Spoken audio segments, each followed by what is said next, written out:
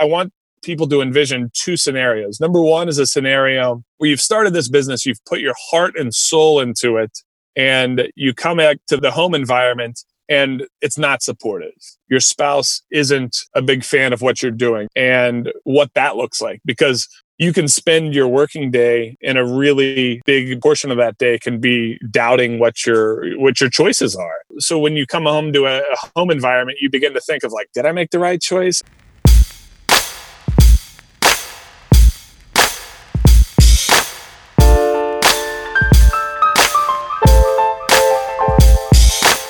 Welcome to Finding Your Venture. This is episode 19, and it's got two parts. The first part, you're going to learn about Perla Specialty Coffee Roasters from Miami, Florida. We're going to hear from Chris Nolte, who's one of the founders. And in part two, Chris is going to talk about the ways that your personal life intersect with your professional life. As much as we try to keep those two things separate, it's impossible. And in both arenas, your happiness and success rely a lot on the quality of the relationships that you have.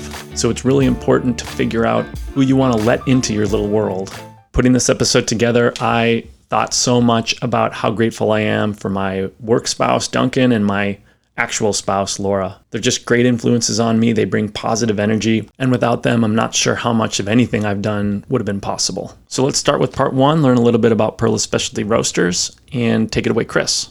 My name is Chris Nolte. I'm the founder and managing partner of Perla Specialty Roasters. We're a Miami-based specialty coffee roaster. We started in the end of 2015, and I started the business with Paul Massard, who is a college friend that I met freshman year 2001 at the University of Miami Business School. And it started off over a birthday text. So he sent me a text on my birthday in 2015. From that text, we started talking about entrepreneurship and business. And at the time, he had taken the coffee route. So everything in coffee, from sourcing, roasting, everything. And I was more in the sales and marketing route. And at the time of that conversation, I was in medical sales that I had been in for about 6 years. So it was a good conversation. And it just started very casually, and then soon migrated over to the prospects of starting your own business and starting our own business. And, both of our fathers were entrepreneurs. My wife is a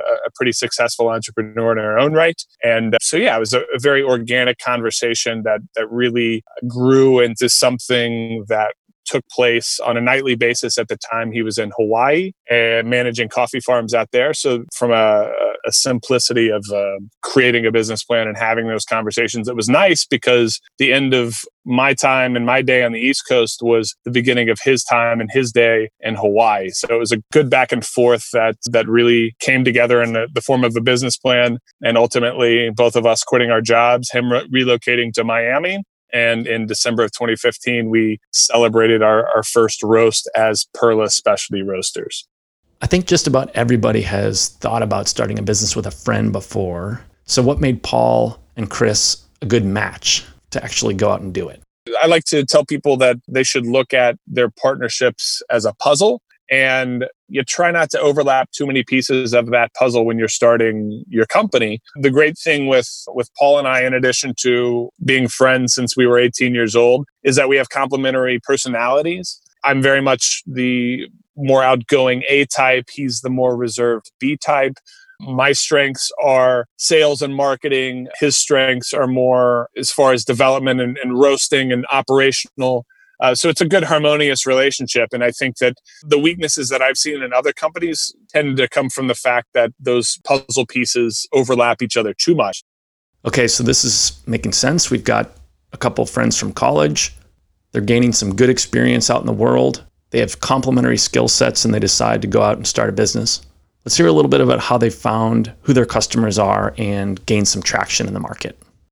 We started off in true startup form. We started off at the Coral Gables Farmers Market, which is a small city that is very close to where we roast, but they have a 3-month farmers market in our winter time, which is some of the best weather during the year down here. And so from January through March, we started the operation serving espresso, selling coffee, building the brand that way. We bootstrapped everything. We have no investors. Everything was personal investment, from the roasting equipment down to the initial order of green coffee. Everything was really bootstrapped. I'll never forget calling calling my wife one of the first few weeks that we were at the Coral Gables Farmers Market, and we met the executive chef of the Ritz-Carlton South Beach. And so we had a great conversation there, and it really was eye-opening as far as what they were looking for and, their emphasis that they were putting on finding and procuring local products or craft products, something to kind of add personality to each property that they have. And so I think that helped to mold what we would eventually go after from a customer standpoint. So we really focused on, and we continue to focus on high-end hotels, restaurants, coffee shops, really any place that puts a big value on curating the high-end items on their menu. Chris and Paul have done a great job finding their customer, creating a brand, and growing Perla's business. But doing that has required a lot of trust because neither one of them knows how to do everything. Paul's focus has been the product, and he knows coffee on a very deep level. Chris focuses on sales and marketing without that same background in the industry.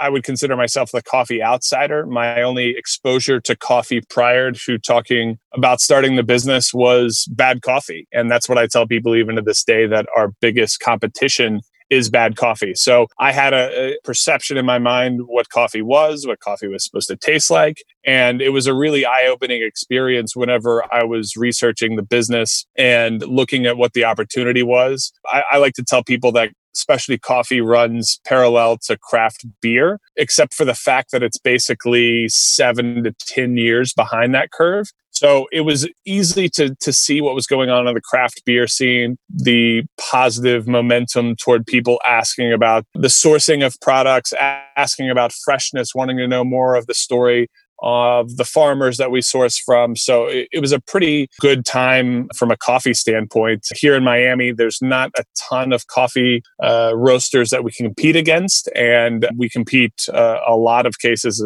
against Cuban coffee, which is basically pretty bad coffee with a lot of sugar added to it. So we love the Miami market, but it's also nice because there's plenty of opportunity, and as it relates to restaurants, as it relates to hotels, as it relates to obviously population size and density down here in South Florida. So here's where Chris and I started talking a little bit more about our personal lives and the way that your most important personal relationships start to impact your ability to be successful at work. It's never discussed that a lot of your success or failure in business will have a lot to do with what your home environment looks like. Entrepreneurship is not easy. There's not an hour that goes by with significant elements of self-doubt involved. You're constantly second guessing because there's no middle management, there's no VP, there's no CEO that are making calls above you to say, hey, you need to be doing this and this is how we're going to implement it. Like, this is all on you. So it's a constant mental wrestling match that you have with yourself. And I want people to envision two scenarios. Number one is a scenario where you've started this business, you've put your heart and soul into it, and you come back to the home environment and it's not supportive.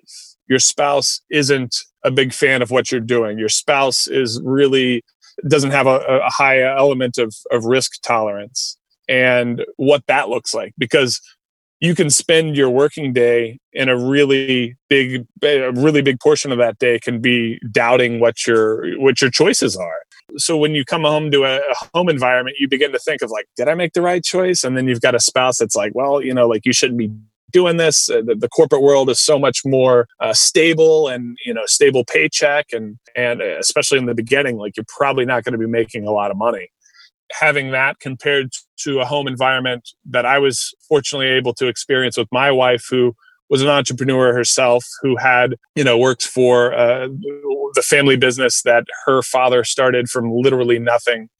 Having that support that goes along with it, I personally think made a huge, huge difference, because there is nothing better than being able to go home to my wife and running through, hey, this is what happened today. Like, what do you think? Like, what do you think I should do in this specific scenario with this customer? And just having that, board of directors, if you will, that's in your house that you trust wholly. And so I think that's having that support element in place is so, so valuable. And I think that's something that even prior to marriage, if you have any inkling that you want to be an entrepreneur, you have to be asking yourself that question, like, will my spouse be supportive of what I want to do?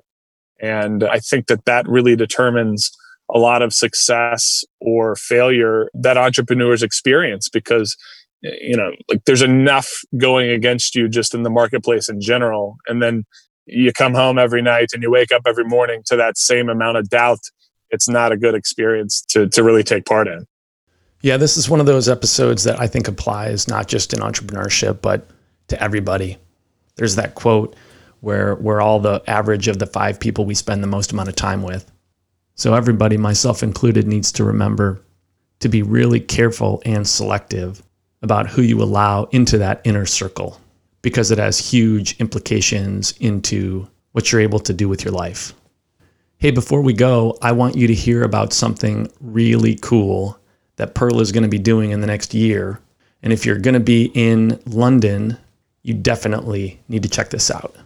About a year and a half ago, there was a gentleman that approached us that wanted to open a coffee plus exotic car concept in Newbury, UK, which is right outside London. And, I'd always dreamed of having an international company, but never even dreamed that it would come, 4 years into business. This gentleman is a collector of exotic cars, Ferraris, Aston Martins, everything from the brand new to the classics. So I think to be able to tie that element in as a showroom plus coffee roasting operation plus coffee shop will be very, very unique. I've definitely not seen anything like that in the world. And so I think that just from like a cool factor that it brings to the brand, looking back on your childhood, like what American boy didn't like fast cars and race cars and things like that. So it's really, really cool to be able to tie those things together. Yeah,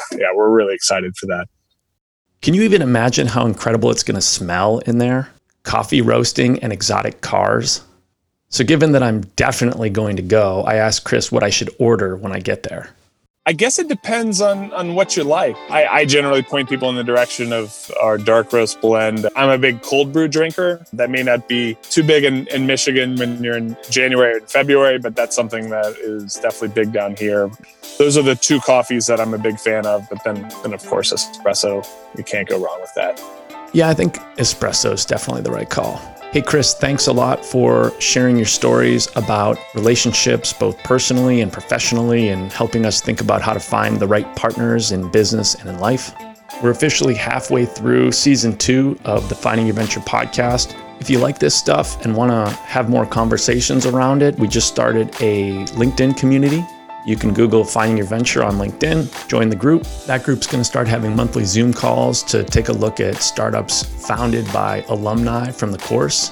And we're even going to start funding some of them. Thanks as always to Grammatic for the theme music and the Center for Academic Innovation for underwriting support.